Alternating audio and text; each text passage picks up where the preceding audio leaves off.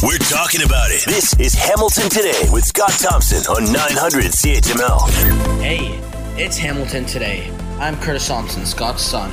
Major Tom McKay is on the board, while Will Erskine booking the guest. In the newsroom, Dave Woodard and Jennifer McQueen. Here's Scott Thompson. It is Hamilton Today. I'm Scott Thompson, 900 CHML. We got another jam-packed show coming up. And, of course, the big story of the day, and we were talking about this yesterday, was the situation around the Greenbelt and the land swap and the report from the Auditor General and the Ethics Commissioner of the province in regard to the housing minister and the chief of staff and all of that. And I said here yesterday, man, he's got to go. He's got to go. And it ain't going to happen. He's staying. He's staying, and I'm kind of surprised at that. But we'll play you some clips here in just a sec. It's going to be interesting to see how this plays out, because my guess is they're banking on the fact that the housing crisis and affordability and all of that is the immediate hot button issue. And the Greenbelt stuff is something that's going to have to be managed for the next 5, 10, 15, 20 years, because it is not going away.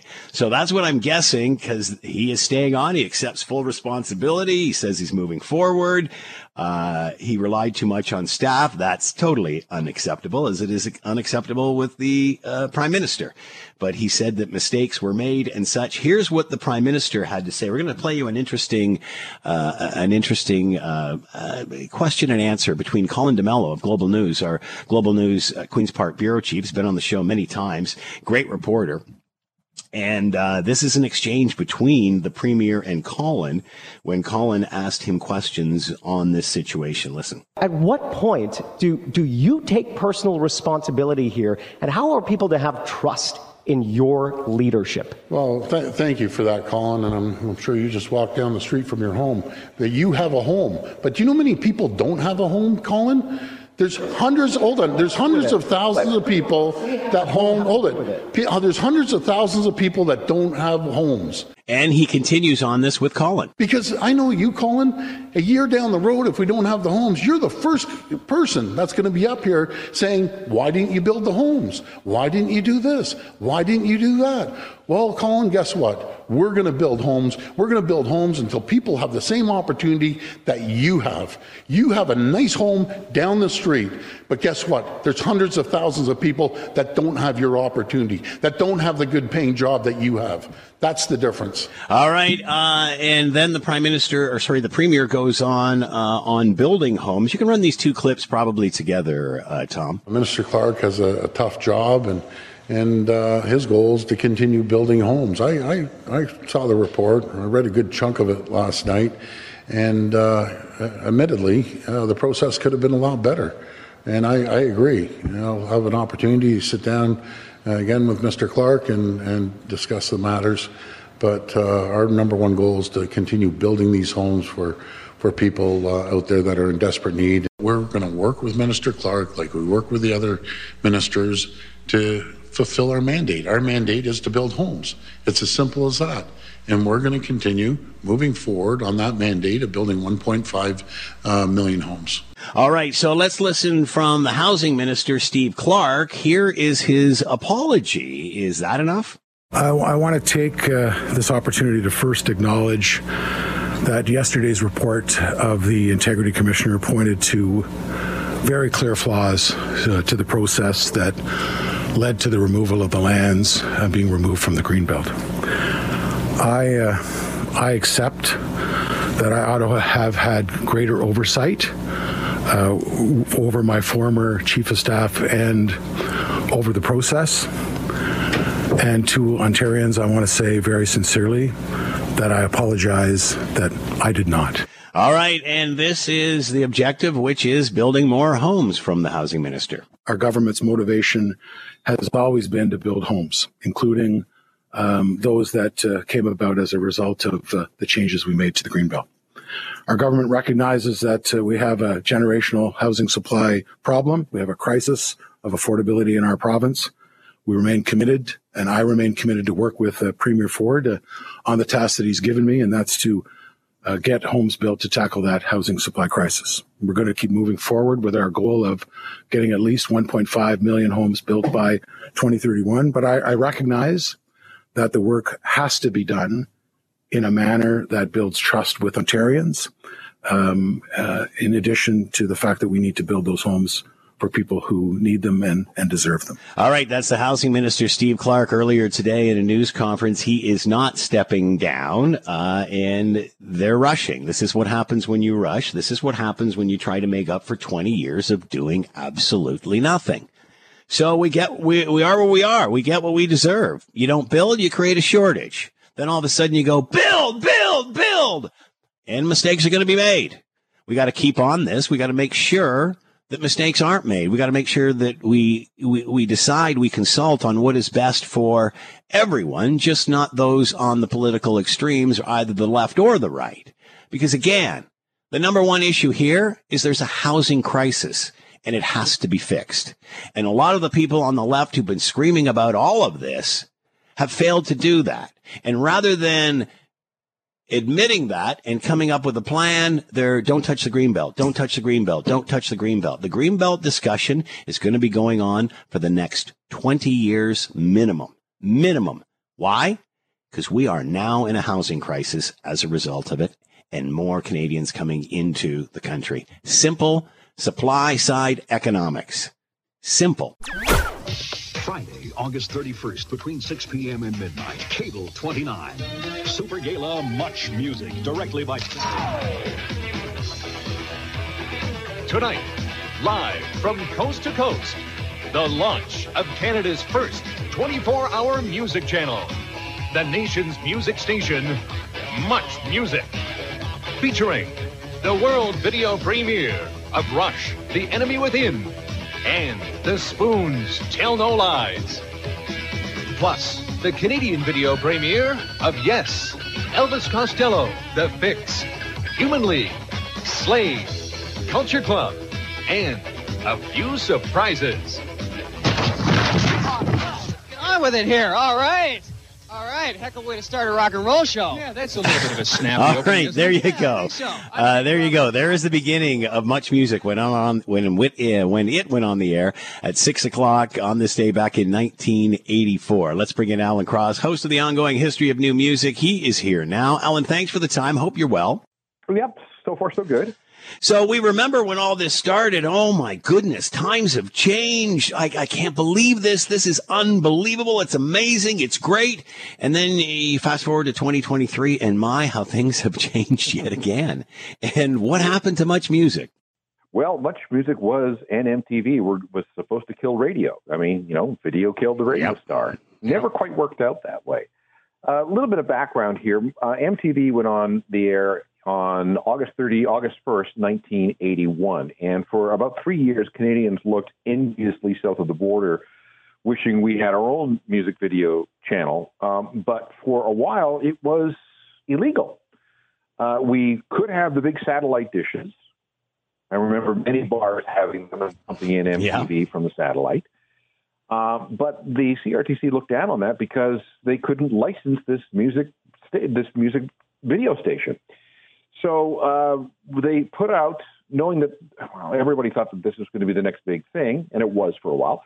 They put out tenders to see who could put a domestic music video channel on the air.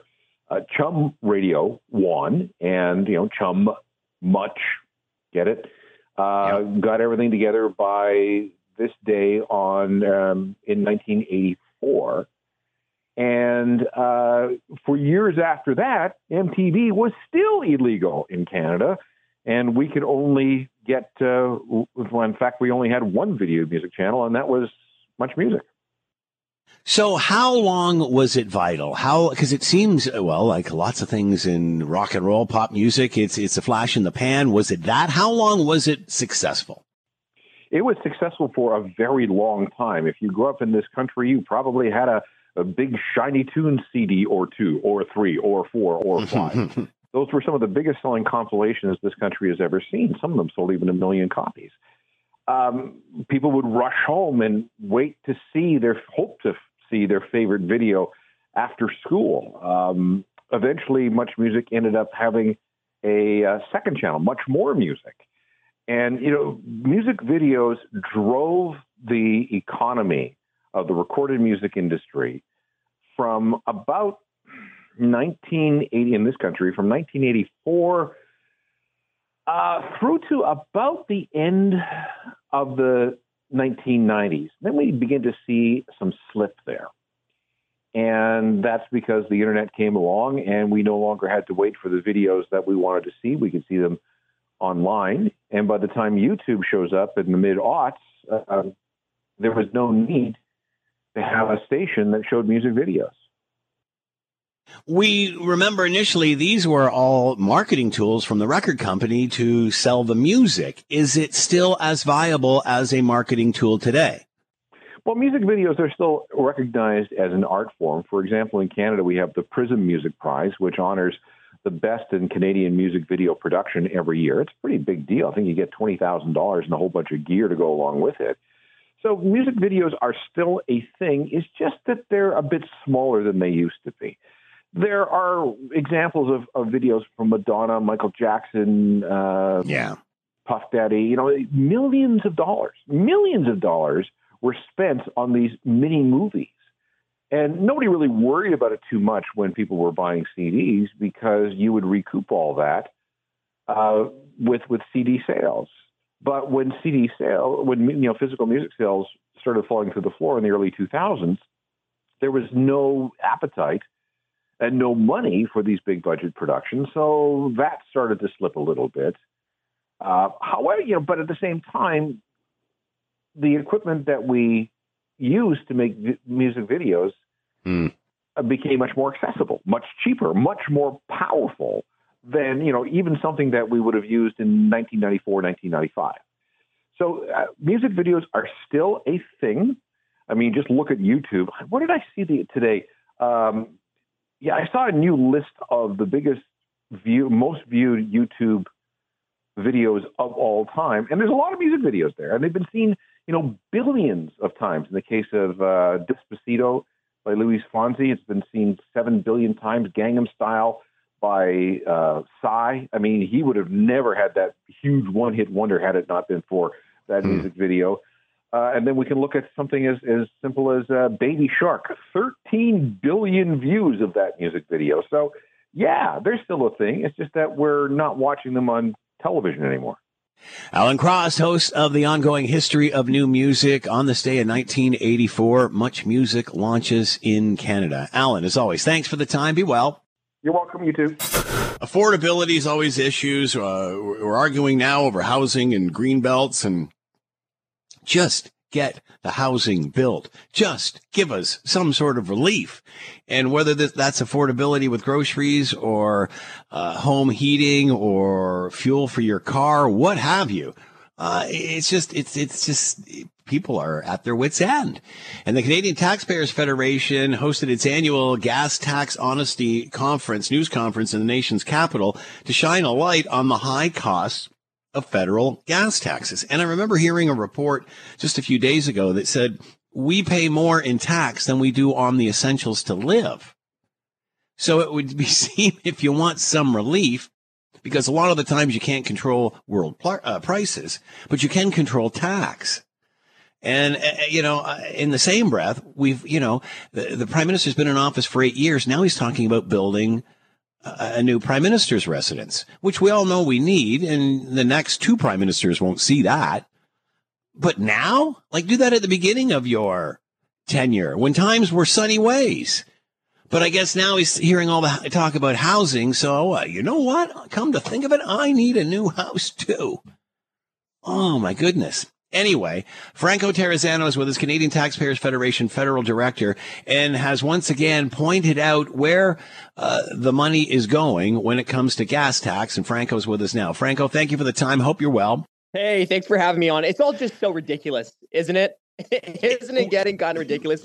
You hear the prime minister, you hear these politicians talk about affordability all the time. But the one thing that the federal government could do today, folks, immediately, presto, the easiest and fastest way for the federal government to make your life more affordable would just be to scrap its carbon tax. If the federal government scrapped its carbon tax, it would save the average family in Ontario this year almost $500. Almost $500. And that is the easiest, the fastest way for the Trudeau government to provide relief, and it refuses to do it. Do we really realize how much we pay in tax per liter of gas? Well, let me break it down for you. So in Ontario, you're paying about 52 cents per liter every time you go to the pumps in just taxes. It's about 32% of the pump price. But the reason that's actually lower than the average in Canada. And the reason it's lower than the average in Canada is because the Ford government did the right thing and cut fuel taxes. Now, let's talk about the big culprit. The big tax culprit at the pumps is the Trudeau government. You're paying 31 cents per liter in federal taxes every time you go to the pump. 31 cents per liter in federal taxes alone. And I've got some bad news, as I usually do when I come on this show. But the federal government's tax take is going up over the next couple of years because of Trudeau's planned carbon tax hikes. And a lot of these taxes are taxes on taxes. Oh, it's the worst. Not only does the federal and Ontario government tax the fuel, but then they add their sales tax on top of those taxes. So there is a tax on tax. Okay. So the tax on tax costs about 4 cents per liter. Now, you might say that doesn't sound that big right away, but listen to this, folks. If you have a larger sedan, let's say you're driving a Honda Accord, well, the tax on tax alone this year will cost you about $140. Not the fuel, not all the taxes, just the tax on tax will cost you about $140 this year if you're fueling up that large sedan once a week. And, I think what's also getting people's attention here, Franco, is not, as you're saying over and over and over again, that these taxes just keep going up and affordability obviously going down. We're not seeing results. Like this just seems to be a revenue generator for the government. We're sitting at like 1.5% greenhouse gas emissions. I'm not sure how you get that much lower, but it's not going down. And so where does the money go? Like, why are we doing this? So anyway, go ahead. Yeah, no, two things, right? I mean, number one, this isn't doing anything for the environment, right? And I think people are understanding that no matter how expensive you make it to live in Canada, that's not reducing global emissions. Yeah. We're 1.5% of global emissions. So making it almost unaffordable for someone to fuel up their minivan, or making it almost unaffordable for someone to put hamburger meat, milk, cheese in their grocery cart, because carbon taxes increase the price of food as well. Making it more expensive to live here in Canada or in Hamilton or in the GTA does absolutely nothing to actually help the environment and reduce emissions. Number two, I think people are also getting fed up because they pay higher taxes every single year. Almost half of our family's budget is going to the tax man. And what are we getting out of it? Like, I don't think anyone is really seeing the benefit of half of their family's budget going to taxes.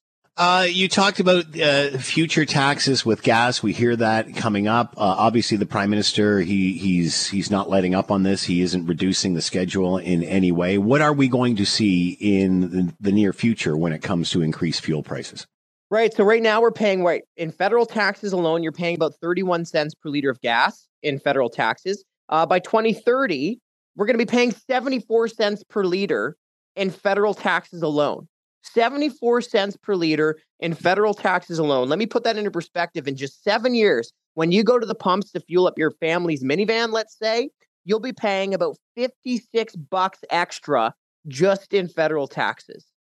So where is our carbon tax money going? I mean, is this just going into to fuel general coffers? Is it going into help transition? Is it going to companies to build electric vehicles? Where is it going? The money that we are collecting from the carbon tax? Well, the government says that, it's coming back with rebates to people, but we're over here scratching our heads. I mean, obviously, you can't raise taxes. Skim some off the top to have the bureaucrats administer the tax, and then somehow make everyone better off with rebates. If you believe that, like I always say, we've got some Ocean View property in Calgary to sell you. But look, the Parliamentary Budget Officer is the government's independent budget watchdog. It's crunched the numbers, and get this, folks, for the average family in Ontario, even after the rebates, the carbon tax is still costing the average family almost $500 this year. By 2030, remember the tax bill is only going up. By 2030, Trudeau's 2 carbon taxes will cost the average family more than $2,000 every single year, even after those rebates. So the government talks about the rebates, and we say, okay, well, hold on a second. Why don't you just stop making life more expensive in the first place and scrap the tax? Up until now, people were quite content to pay this. People felt that, I'm paying, but that's my responsibility and I'm fixing the climate. But they're understanding they're not getting a trade-off for this. They're not getting anything. They're not getting results. Well, I think the higher that the carbon tax go, the more that people are really going to stop and think about it, right? Because people are saying, well, hold on a second, right? Gas prices are through the roof. The price of groceries are through the roof. Home heating bills are going to be through the roof in a couple months here. So I think people are really stopping to think about this as the tax increases year after year and as the cost of living continues to go up. And I think the more people think about it, the more people are like, well, what are we getting out of this? And clearly, a carbon tax in Canada, when the vast majority of countries, more than 75% of countries around the world, don't even pay a single national carbon tax, it's pretty clear that a carbon tax, let alone 2 carbon taxes in Canada, don't do a single thing for the environment. So as the cost of living goes up, as the government seems more and more detached from the realities facing Canadians, I think more people are really starting to think things through and realize that the carbon tax increases the cost of living, but doesn't help the environment. We only got a few seconds left, Franco, but 75% of the countries aren't using this. What makes the carbon tax such a great thing then? Why are we using it? It's not. We shouldn't be, right? We all care about the environment, and caring about the environment is important. But you know what else is important? Making sure people actually have enough money to afford the basics. And that's something I don't think our government is doing a very good job with right now. Franco Terrazzano, Canadian Taxpayers Federation Federal Director, explaining the tax on gas that you pay every day or every time you fill up. Franco, as always, thanks for the time. Be well. Thank you for having me on today. The federal Liberals are seeing a dive in popularity among younger voters once the core of their base falling 23 points behind the Conservatives by the end of August. According to new polling from Nanos Research, the data shows the Liberals in a distant third place for 18 to 29-year-olds with 15.97% compared to the Conservatives and the NDP with 39.2% and 30% respectively. To talk more about all of this, Nick Nanos is with us, Chief Data Scientist, founder of Nanos Research in here now. Nick, thanks for the time. Hope you're well. I'm good and great to join you and all your listeners. So, Nick, does anything surprise you here or just, and maybe I'll suggest the speed of which this drop is starting to take place? What surprises you about this? What stands out? Well, there are a number of things that surprise me because, in the past, when Liberals lost support among young people, they usually went to the NDP, right? This time, they're not just going to the NDP. The Conservatives are benefiting. And to me, it speaks to the situation where for many young people, they graduate from school, they're unemployed or underemployed, they're struggling to pay for the groceries, they can't find a place that's affordable to rent, they can't even think about owning a home someday because houses are unaffordable. And as a result, I think for some young people, they're looking at the Conservatives as an alternative because of the economic stress that they're under. And then for other young people, they're still going with the NDP because, they don't think that the Liberals are probably moving fast enough on some of these progressive policies that they want. Nick, it always seems lately, the last few years, we live in a very divisive world. You're either on that side of the issue or that side of the issue. Does this say this is less about what team you're playing for and more about results? We don't care who's delivering this. This is what we need. Absolutely. Actually, that's a really great way. I think for Canadians, less talk, more action is probably what they want from all of the federal parties. And I think for the Liberals, especially at the beginning of their mandate, at the very, very beginning in 2015, I think for many Canadians, they like what they heard from the Liberals. But even for those that kind of were very supportive of the progressive policies on, equality and reconciliation and the environment and all that other kind of stuff, they just haven't. The Liberals, for some voters, have not been moving fast enough, and they want to see results. And I think on the flip side of the equation, for those that are worried about the economy and just paying the bills, I think they have nothing to lose. Perhaps they don't, they're not enthusiastic about Pierre Poilievre, but if you have nothing to lose, you can't pay for the rent, you're struggling to pay for the groceries, you're going to look at alternatives like Pierre Poilievre and the Conservatives. I'm a 60-year-old, Nick, and, I don't remember ever voting and saying, I love this person. This person is absolutely amazing. They totally represent everything that I am. I think, and maybe I'm wrong, most do, is like, I just don't want this person anymore. I want change. Do we vote for the personality? Do we vote for the change? Because it seems that this is all about personality, and we're forgetting that the majority just want something different. Actually, I think for a lot of voters, they vote based on perceptions of risk. They're not voting for a party, and they're not even voting for an individual. They might not even be voting for an issue, but they're voting based on risk. Who is the least risky choice? And as a result, it's kind of like Survivor Island for politicians. You're just getting voted off the island, and whoever's left might be a surprise, but they're the last person who hasn't been voted off the island. So I think right now it's perceptions of risk. Who is the least risky? And that's why I think for Pierre Poilievre to have a chance to win the next election, he has to portray himself as not a risky choice. Because what will happen is you remember in Ontario, some of those Ontario elections, right, with John Tory and Hudak and others. It was theirs to lose. People started off thinking, okay, it's time for a change. The Liberals are out. And then by the end of it, I think for many voters, they just like, I can't believe that they're voting for the Liberals, because they were ready to vote for another party. But, those alternatives turned out to be risky, and people went back to the Liberals. So I think that's what the Liberals are hoping for. But for Pierre Poilievre, he just has to not be risky.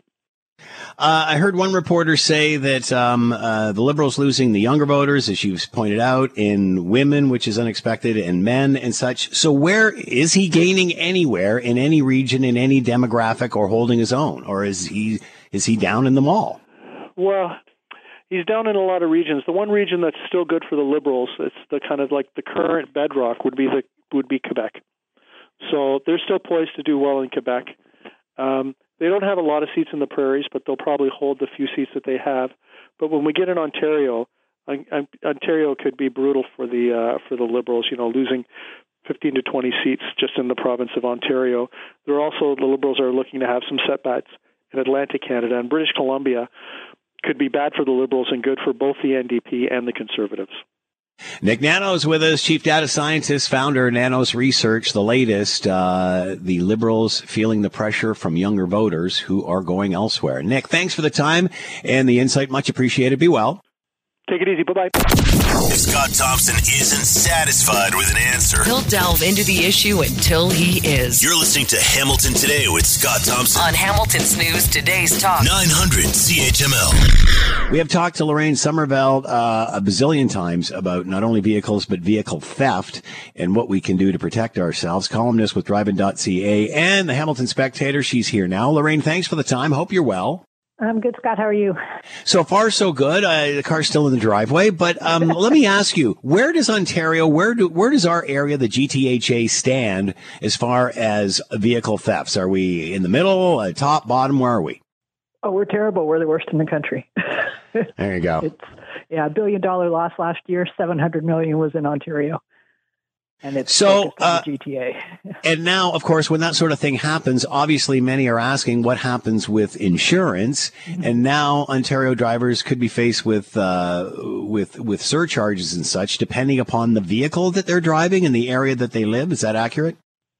This is about the vehicle they're driving. This isn't even about the area. Okay. What they've done, various insurance companies, you'll have to check with your broker and your insurance companies.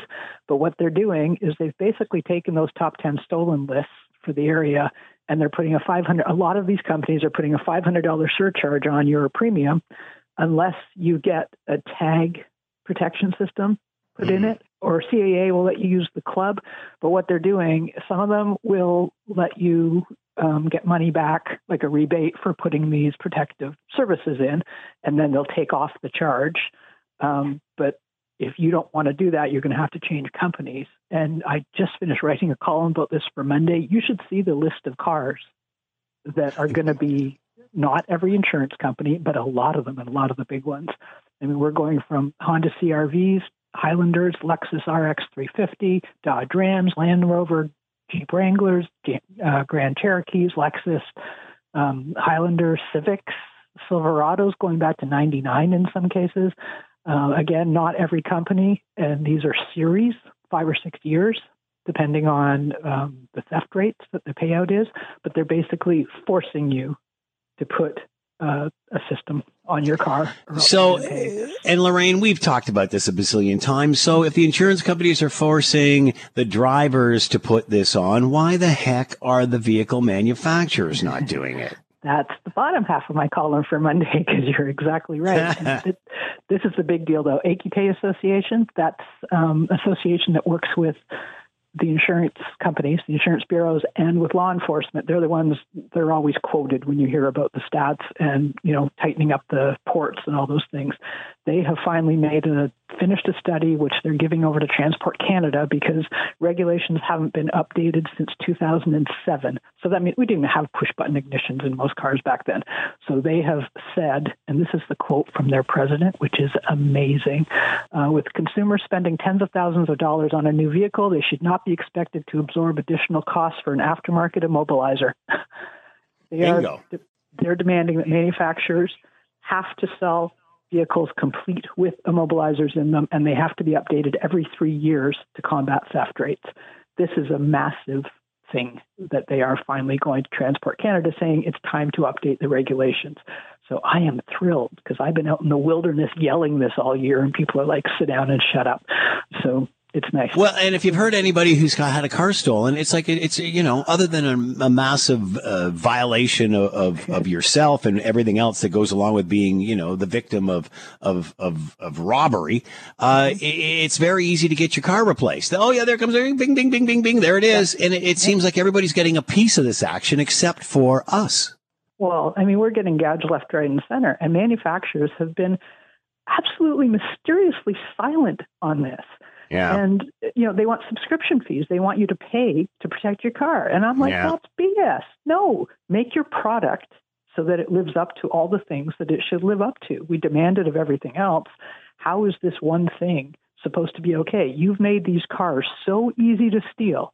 And I've been hearing about some new stuff they're doing. I'm not even allowed to talk about it yet. It's insanity.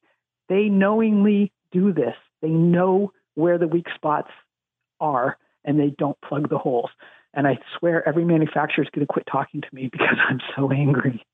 We serve the schmucks that pay for this. It's you pay $60,000 for a car, and it walks away, and they go, well, that means you buy another one. Yeah. We all pay. Exactly. It's not just the people that lose them. It's all of us. We're all schmucks. We pay, through insurance. I saw on our neighborhood social media page, if you got a garage, why aren't you putting your car in the garage if it's so valuable? Why don't we do that? But I've also heard anecdotally, people will say, well, if I got replacement insurance, I'm not putting the most expensive one in the garage. I'm leaving the one that isn't got that coverage in the garage that may be a few years older. And I'm putting the one that gets full replacement outside. And if it gets taken, big deal. Like, I'm thinking, holy smokes, what kind of logic is that? It's no logic. And it's really sad that this is the thought process that we're at. It's ridiculous. And I'm so sick of telling people, park your crappy car behind the good one, put a club, get an immobilizer. All this aftermarket drama is ridiculous. But also thinking that it's a victimless crime. Stolen cars in Canada, we're a source place now around the globe. They're used for trafficking, bombs, gun running, terrorism, drugs. This is not a victimless crime. Car theft, especially all these high-end cars, are being used in armed, organized crime around the world. And it is absolutely terrible. We've got Interpol, Scotland Yard, RCMP, everyone working together finally, because they realize people are dying. Our vehicles, a Range Rover out of Vaughan, can be used to blow up a mall, somewhere in South Africa. It's nuts. Lorraine Sommerfeld with us, columnist with Driving.ca and the Hamilton Spectator. Ontario drivers whose vehicles are popular on the stolen list could now see a $500 surcharge by some insurers. Lorraine, as always, thanks for the time. Keep up the good fight. Thank you. 900 CHML, it's Hamilton Today. We're coming right back. You're listening to the Hamilton Today podcast from 900 CHML. At what point do you take personal responsibility here, and how are people to have trust in your leadership. Well, thank you for that, Colin, and I'm sure you just walked down the street from your home, that you have a home. But do you know how many people don't have a home, Colin? There's hundreds of thousands of people that there's hundreds of thousands of people that don't have homes. Colin DeMello, Global News, Queen's Park Bureau Chief, dusting it up with the Premier, getting the important answers you need to know. It's 4:37. It's 900 CHML. I'm Scott Thompson. Hamilton today, and the Premier held a press conference today to talk about education, and you know where that went. Let's bring in Colin DeMello, Global News, Queen's Park Bureau Chief, in here now. Colin, thanks for the time. Hope you're well. Hey, good afternoon. Thank you for having me. An interesting jousting match between you and the Premier today. Well, I wasn't intended on my part to be a jousting match. I mean, we are there as the Queen's Park Press Gallery to hold the government accountable without fear, without favor. And that was what we were doing. There was a series of questions asking the Premier why he's deciding to stick by Minister Steve Clark, why nobody's being held accountable. And what does it mean really when the buck stops with the Premier if there is no action associated with that? And so today that was our job, to get those answers. And we did. Instead, I also got a little bit more, let's say. Yeah, a little bit personal. And you handled that well, Colin. Good for you. That being said, I think many were surprised that the housing minister isn't stepping down. What are the reasons for him not? Because, again, you and the other reporters were saying, like, what's the repercussion here? Isn't that what normally happens with things like this? Why does the Premier say he still has confidence in this minister? Yeah, because the Premier says that the problem was with the process and not the minister itself, although all of the reports have indicated that, yeah, the process was also the problem, but the housing minister, was in charge of the team that led the process, and therefore the housing minister is equally responsible. Here at Queen's Park, there's the idea of ministerial responsibility, and that means that once you get the, high honor of being named the Minister of the Crown, you have the responsibility over your staff to make sure that your staff follows the rules of the law and the regulations as, you are governed by. And the Integrity Commissioner had found that, not only did the Minister of Housing, Steve Clark, not want to, it seemed like, go ahead with this Greenbelt removal plan, he then tried to wash his hands of it. He understood that this was going to be politically sensitive, maybe explosive.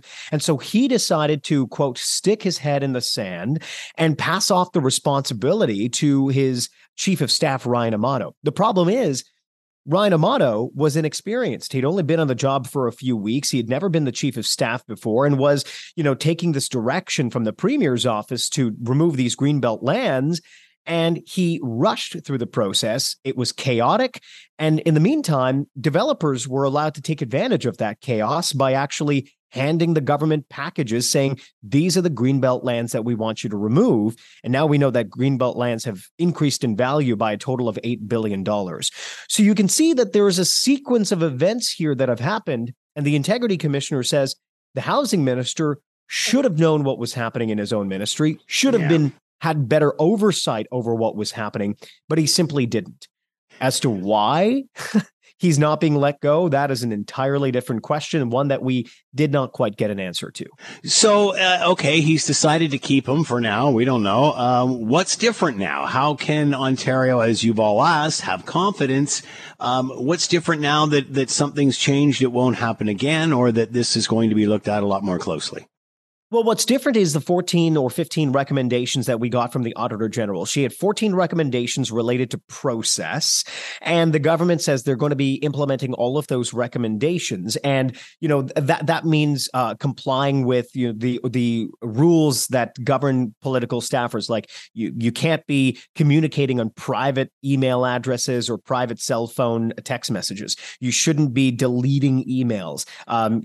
Just making sure that there is a firewall between the people who stand to benefit from a government decision and the government decisions themselves. The government says that they're implementing this process, but this is not really being done in a very public fashion. And the people who oversaw the process before are in charge of implementing the process. So you can very quickly see that this is not going to be satisfactory to a lot of people here at Queen's Park. There are additional calls for investigations and public inquiries because people simply are not satisfied that they've gotten the whole story. So are those 14 recommendations enough? Obviously, those that do what you do at Queen's Park are going to be watching incredibly closely and hammering away at this issue. Will this just, what will determine whether he steps down or not in the future? Do we know? Well, first of all, the Auditor General had 14 recommendations that the government is implementing, but there was a 15th. The 15th was to reverse the decision and put the lands back into the green belt. The government is not following that recommendation, which I think many would argue is the central recommendation here. As to where this goes, I mean, let us not forget that, the government might be trying to kind of march a little bit past this, but as long as the minister stays, there will be questions. The interim leader of the Liberals said there is a stench here that's going to stick to the premier the longer the premier backs his housing minister. Those calls for resignations aren't going to go away. The RCMP is considering whether to investigate. The Information and Privacy Commissioner is looking into some of the deleted emails. There could be additional reports coming from the Integrity Commissioner. And the premier ultimately will continue to face internal strife from cabinet ministers and from others who might be seeking to succeed him eventually.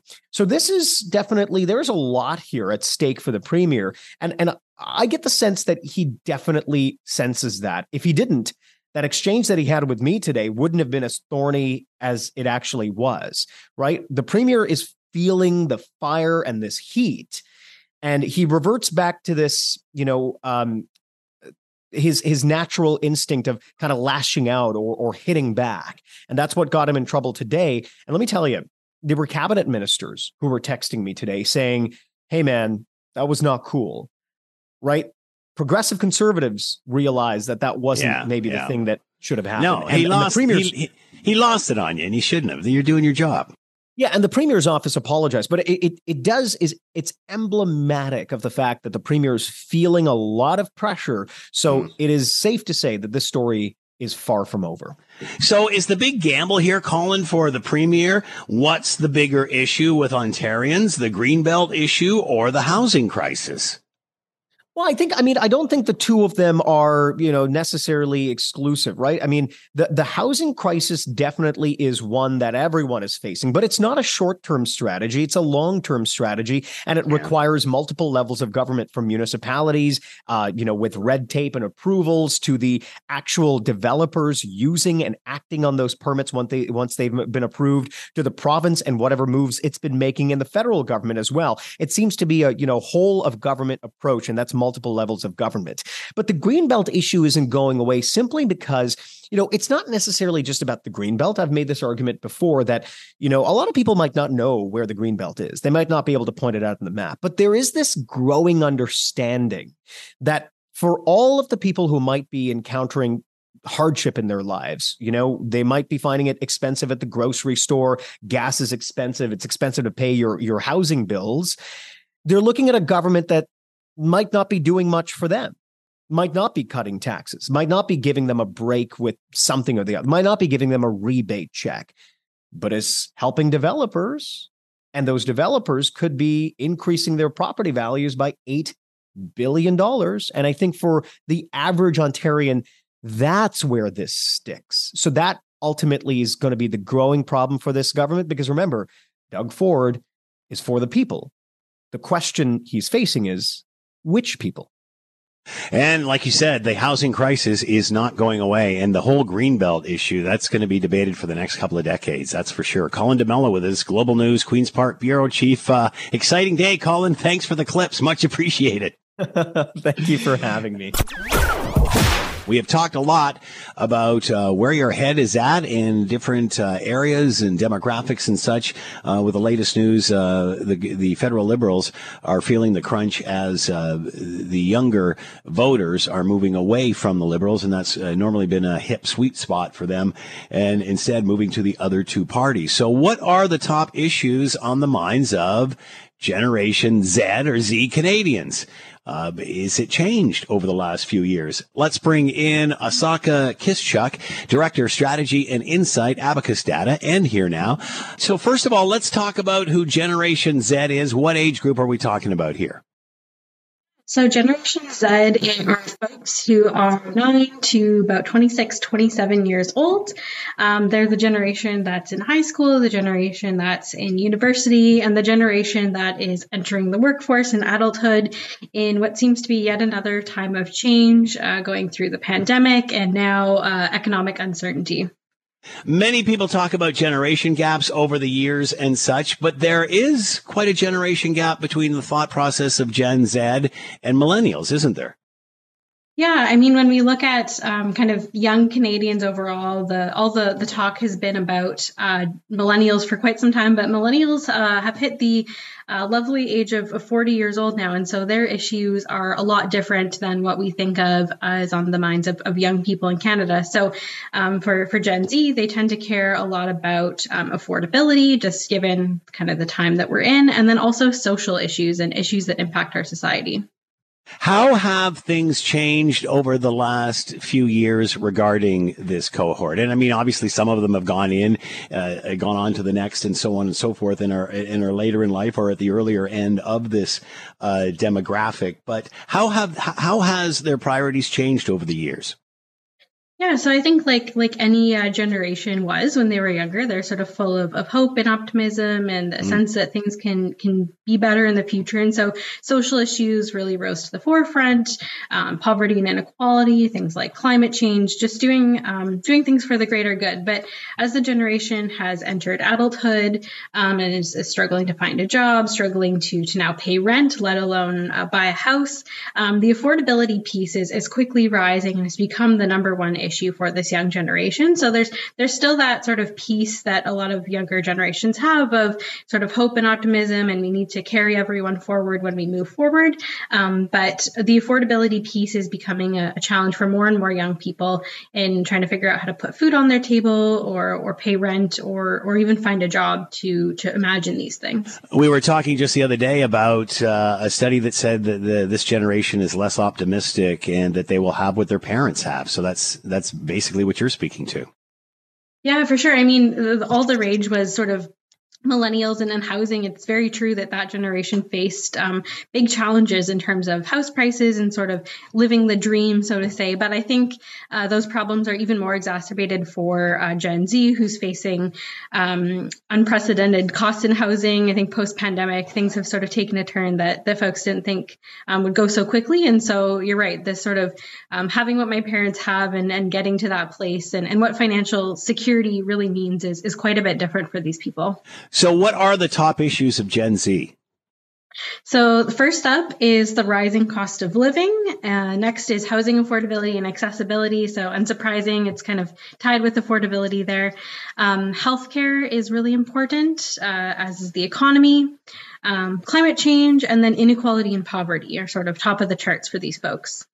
Are you surprised how quickly it has changed? Because even when we're talking about the numbers of how the government, the Liberal government is losing, the federal government is losing the younger end of the demographic, it changed pretty quick, like in the last few months.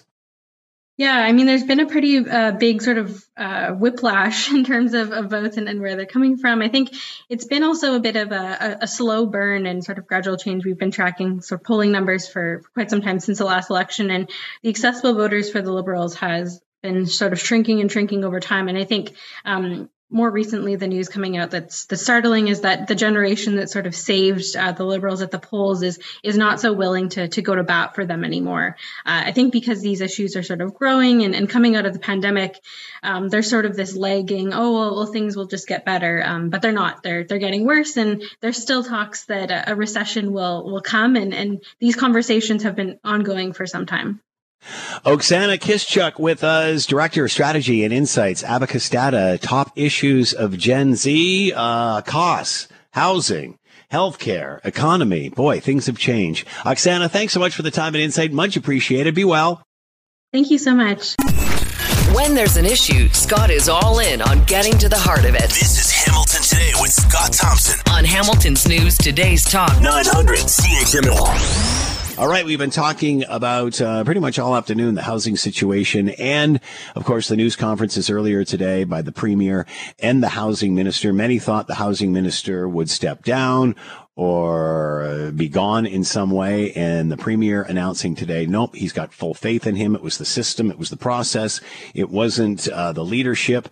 And I'm not sure that's going to cool the jets of many who are after the premier on this file. Let's bring in MPP Donna Skelly for a conversation about the Greenbelt. She is here now, MPP for Flamborough-Glanbrook. Donna Skelly, thanks for taking the time. Anytime. So, Donna, I know, I'm sure you know what I'm going to say, but why not just replace the minister, and rather than taking this heat and having to come on the show and explain why you didn't? Why didn't he just not let him go? I don't, it's a really good question. In many situations, you would see in this situation, the minister would either step down or be asked to step down. But I think that can you hear me, Scott? Yep, go ahead. Oh, sorry. I was just getting some feedback there. Sorry, I think that, the premier does. He said he has full faith in him. This is a difficult file. These were difficult decisions. He has apologized. He should have had better oversight. But the premier has the final say. He's the boss. And at this point, Minister Clark stays in the job that he has. At this point on, moving forward, as if the critiquing and the examination isn't been strong enough, they're going to be looking at this guy with a magnifying glass now, trying to find a loose thread. How can Ontarians be convinced, because this is what the opposition is saying, that this is fixed? How can Ontarians have confidence in this minister? Well, it's interesting that you're prefacing it with, they're going to be looking for something. There were two inquiries, one from the Auditor General, one from the Integrity Commissioner. And really what they're suggesting, the issue has been a flaw with the process and a flaw with lack of oversight. Two significant investigations have not uncovered anything I would say is really, really damaging. I mean, if it's lack of oversight, there were allegations and certainly miscommunication that there's a criminal investigation. There isn't. The RCMP has been asked to look whether there should be. And I give you credit. I give credit actually to a number of your colleagues for clarifying exactly what has unfolded following these two investigations. The reality is the biggest issue is there hasn't been enough oversight and the process is flawed. We have to build homes. I know this sounds like a broken record, but I worked at City Council.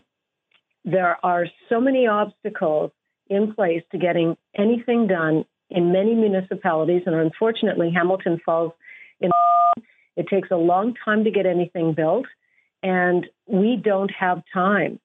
This was an area that was neglected for years, partly because we didn't have an economy that attracted people to Ontario. Now we do. We are creating jobs. People are moving here. On top of that, we have had an announcement by the federal government that they're going to be increasing substantially the number of new Canadians that they are allowing in. And most of those people come to Ontario, and 90% of them end up in the GTHA. We have a really significant problem. We have to address it. Scott, when we talk about the Greenbelt, and I know that many people say it should never, ever, ever be touched, I'm not sure they even understand how the Greenbelt was created. I mean, and here's the other thing. Sorry to interject, Donna, but here's the other thing. If we're talking about this now, and there's a housing shortage now, this ain't going away. We're going to be having this debate for the next 20 years. Ontario, will have a population of 20 million people in 9 years. Think about it. Think about that. And where are they going to live? Here. They will live here. They're not going to Thunder Bay. They're not going to Red Deer. They're not going to Sudbury. They're coming here. And one of the properties, for example, the Lower Stony Creek property that was in the Greenbelt, how it ever ended up in the Greenbelt is beyond me. And it was the city that said, take it out. We complied. It's now been removed. The section in my riding that we're talking about was in the White Belt. The developers owned it. It wasn't owned by a farm. It wasn't being farmed. It was earmarked for development. That was years ago. Had those homes been built years ago, they probably would have cost about $200,000. Now, because this was in 2005, now we're talking about $800,000. Every year we delay shovels in the ground. We delay the construction of a home. You see that house increase substantially, 20, 30, 40%. We have to get homes built. And anytime we see something going up in the city of Hamilton, people get upset because they don't want to see change in their neighborhoods. And sometimes they are right. I wouldn't want to see a 20-story tower next to my house. I wouldn't. But if we don't expand our boundary, where will people live? Yeah. Where do they want to live? We have to build homes. And the whole concept of the Greenbelt is it's a really misunderstood. The land that was removed was never owned by Ontarians. It was never owned by the provincial government. This is owned by developers who sold it to other developers, and they've sat on this land for 40 years. Mm-hmm. Much of it has never, ever seen. There's a piece actually in Waterdown that hasn't been removed. It should have been removed, and I'd like to ask actually Ted McMeekin, because I think he was the one that put it in the Greenbelt. There's development all around it. It's very similar to the one down in Lower Stony Creek. Stryker is across the road. It's on Parkside. It has development, homes on either three sides, and it's a farm that hasn't been farmed for 50 years. That is a natural extension of Waterdown, but it's in the Greenbelt. It makes no sense, none whatsoever. It's not being farmed. There's just chunks of concrete on it, but that should be developed. It's all service, but we're not touching it. I'm not sure how the councillor can speak on this when, after being the housing minister during the Wynne government, when all of this should have been talked about. But I think it was under his jurisdiction that land was pulled in. Yeah. The one thing, and we only got a few minutes left or a few seconds left here, Donna, the one thing about this Greenbelt debate, what it has done, it has brought to the surface that 20 to 40 years of land that is available between those boundaries outside of the Greenbelt, and why it hasn't been developed, and why it isn't available now, and why that hasn't helped to the housing shortage, because the people that don't want to build on the Greenbelt don't want to build on those lands either. They don't want to build. I don't know where they think. And Scott, condo living is great for some people, but it's not great for everyone. And now we've got hands taking over parks, and we had to close. If kids are living in a condo unit and the only park where they can play has been shuttered for the summer for health reasons, where do you expect these kids to play? It's just, it's silly to think that there isn't land that can be developed. And the irony in all of this, the people that don't want any development on the Greenbelt are forgetting that we're growing the Greenbelt. So are they saying, let's keep it at the existing size and not expand it? Is that what they're suggesting, that the land that we're bringing in should just be taken back out? It doesn't make sense. It does not make sense. Yeah, but this is not something, because we are going to be paying the price if we do not build housing. Yeah, this is not a black and white issue, and this debate's going to be going on for decades. Donna Skelly, MPP Flamborough-Glanbrook on the Greenbelt issues. Donna, thanks for the time. Good luck. Anytime. Let's talk energy. Quebec and Ontario have agreed to swap energy with each other when demands are peaking. We're talking about 600 megawatts of energy each year going back and forth. And to talk more about this, Jim Cotton is with us, director of the McMaster Institute for Energy Studies and a professor of mechanical engineering. And here now. Jim, thanks for the time. Hope you're well. I am well. Thank you very much. So, Jim, how do you swap energy? How do can you bank it? How do we transfer energy back and forth between provinces? How does that work? So you're not really swapping energy. We will have peaks at different times than Quebec. So, for example, next week, we're expecting a heat dome, humidity humidex in the range of 40. We will be experiencing an energy peak. So everybody's air conditioners will be on at the same time. Quebec has a lot of capacity, and they will be able to use basically their transmission system, our existing 6 interties, to transfer electricity through that transmission system to Ontario.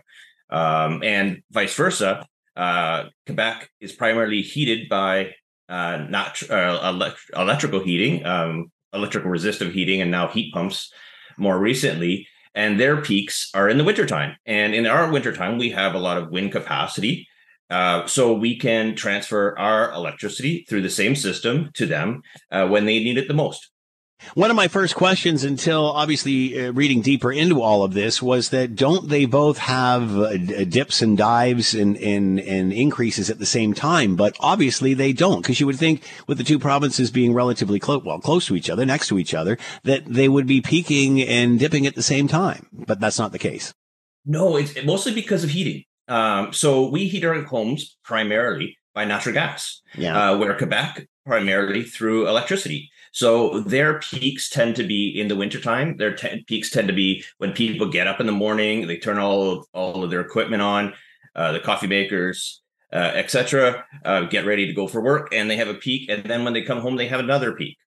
Where we typically have a peak is in the hot summer days, like we had in July. That was our peak this year for July 4th, 5th, and 6th. In that area, and those corresponded to the hottest temperature of the year. So they're completely out of sync. So this is a beautiful agreement between Quebec and Ontario, and we should be doing way more of it. And do we have, both provinces have that much of an abundance that this is easy to do? Or is it just, we don't need it, you can have it? You know what? At times is the answer. So in the wintertime, we can have quite a bit of excess energy, in particular because we have a lot of renewables. In fact, we curtail energy. That means that energy from wind turbines or Niagara Falls or even our nuclear fleet sometimes doesn't even reach the wires because there's not demand. Because in our system, in all electricity systems, you can't bank it. If you have demand, you have to supply the exact amount. If not, you have to stop the wind turbines from spinning. So this gives us an opportunity to use that asset and support our neighboring province. With technology, are we close to banking energy, Jim, or is that a pipe dream? It's a ways away. There's a lot of talk about pumped hydro up in I think it's Meaford area. That would help a lot. And it would be even bigger than this. There's batteries that are coming into play, but we would need incredible amounts of batteries to do this. So right now, the answer is we just don't use it. So if we can work with our neighboring provinces, it helps both of us. Obviously, Quebec and Ontario have access to some very green and clean energy. How do we increase our production? We've always had an abundance of it. There really hasn't been times too much where there's been shortages. Usually, it's infrastructure issues and such like that. With EVs and the transition coming, how are we prepared for an increased demand? Are we producing enough? So right now we're okay, but moving to 2030, we're gonna be a little bit tight. Part of that is because we're going through some refurbishments of our nuclear fleet. So that'll take some of our nuclear reactors offline. That will, in the short term, have to be replaced by something we can build quickly and that is flexible. And right now, the plan of the province is natural gas. This plan right now will limit some of that build out of natural gas. Moving forward, the province has made some very significant announcements around new nuclear, in particular, essentially doubling the size of Bruce and adding 4 small modular reactors to the site in Pickering. Nuclear energy has changed a lot over the years since the days of Pickering. Absolutely. So the reactors we're talking about right now are small modular reactors. They're about 300 megawatts compared to CANDU.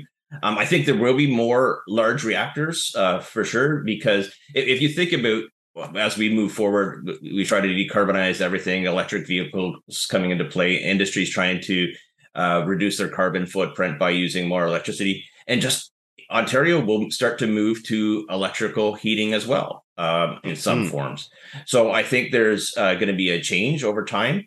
And if we don't do this carefully, the amount of electricity that we're going to need is going to be very, very significant.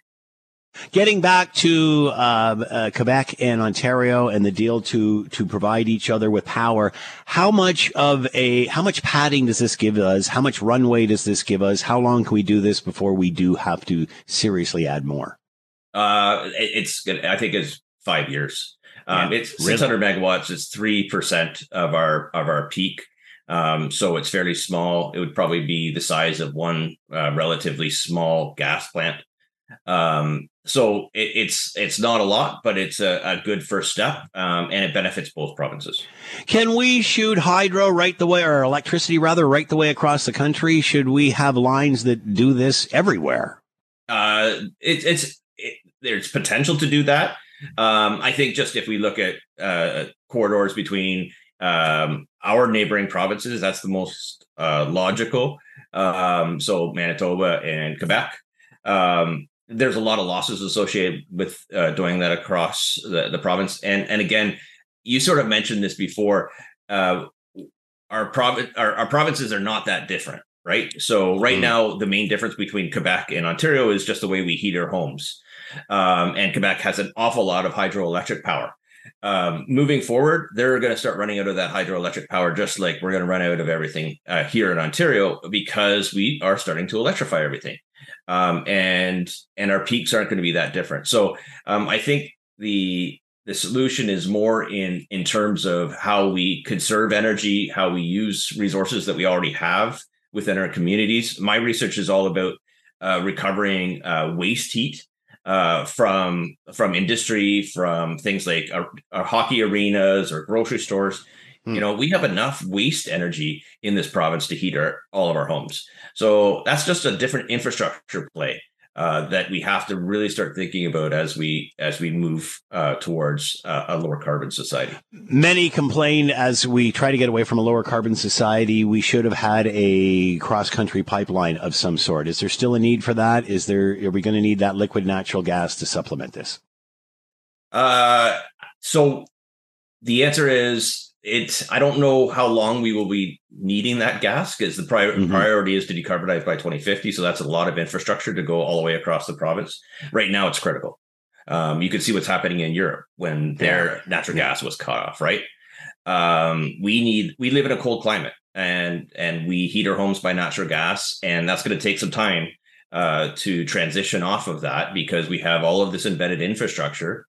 And then there is opportunity as we move forward and as the technology improves for a green natural gas, from renewables, for example, or integrated hydrogen into that. We're already doing pilots in that area, and the technology is there. So the infrastructure will not go to waste. It may not be fossil fuels from Alberta. That's an interesting point. Jim Cotton with us, director of McMaster Institute for Energy Studies, professor of mechanical engineering, talking about a deal between Quebec and Ontario to give power to each other. Jim, thanks for the time. Be well. Thank you. Take care. Thanks for listening to the Hamilton Today podcast. You can listen to the show live weekday afternoons from 3 to 6 on 900 CHML and online at 900CHML.com. That's it for us. Thanks for listening. As always, we leave it to you, the tax-paying customer, to have the last word. This one via email from Leonard. The Greenbelt versus the housing crisis. Maybe we should forget the communities and just let people camp and live in the bush, in the Greenbelt. That way you get both. Tree houses are the future. Keep right, accept a pass.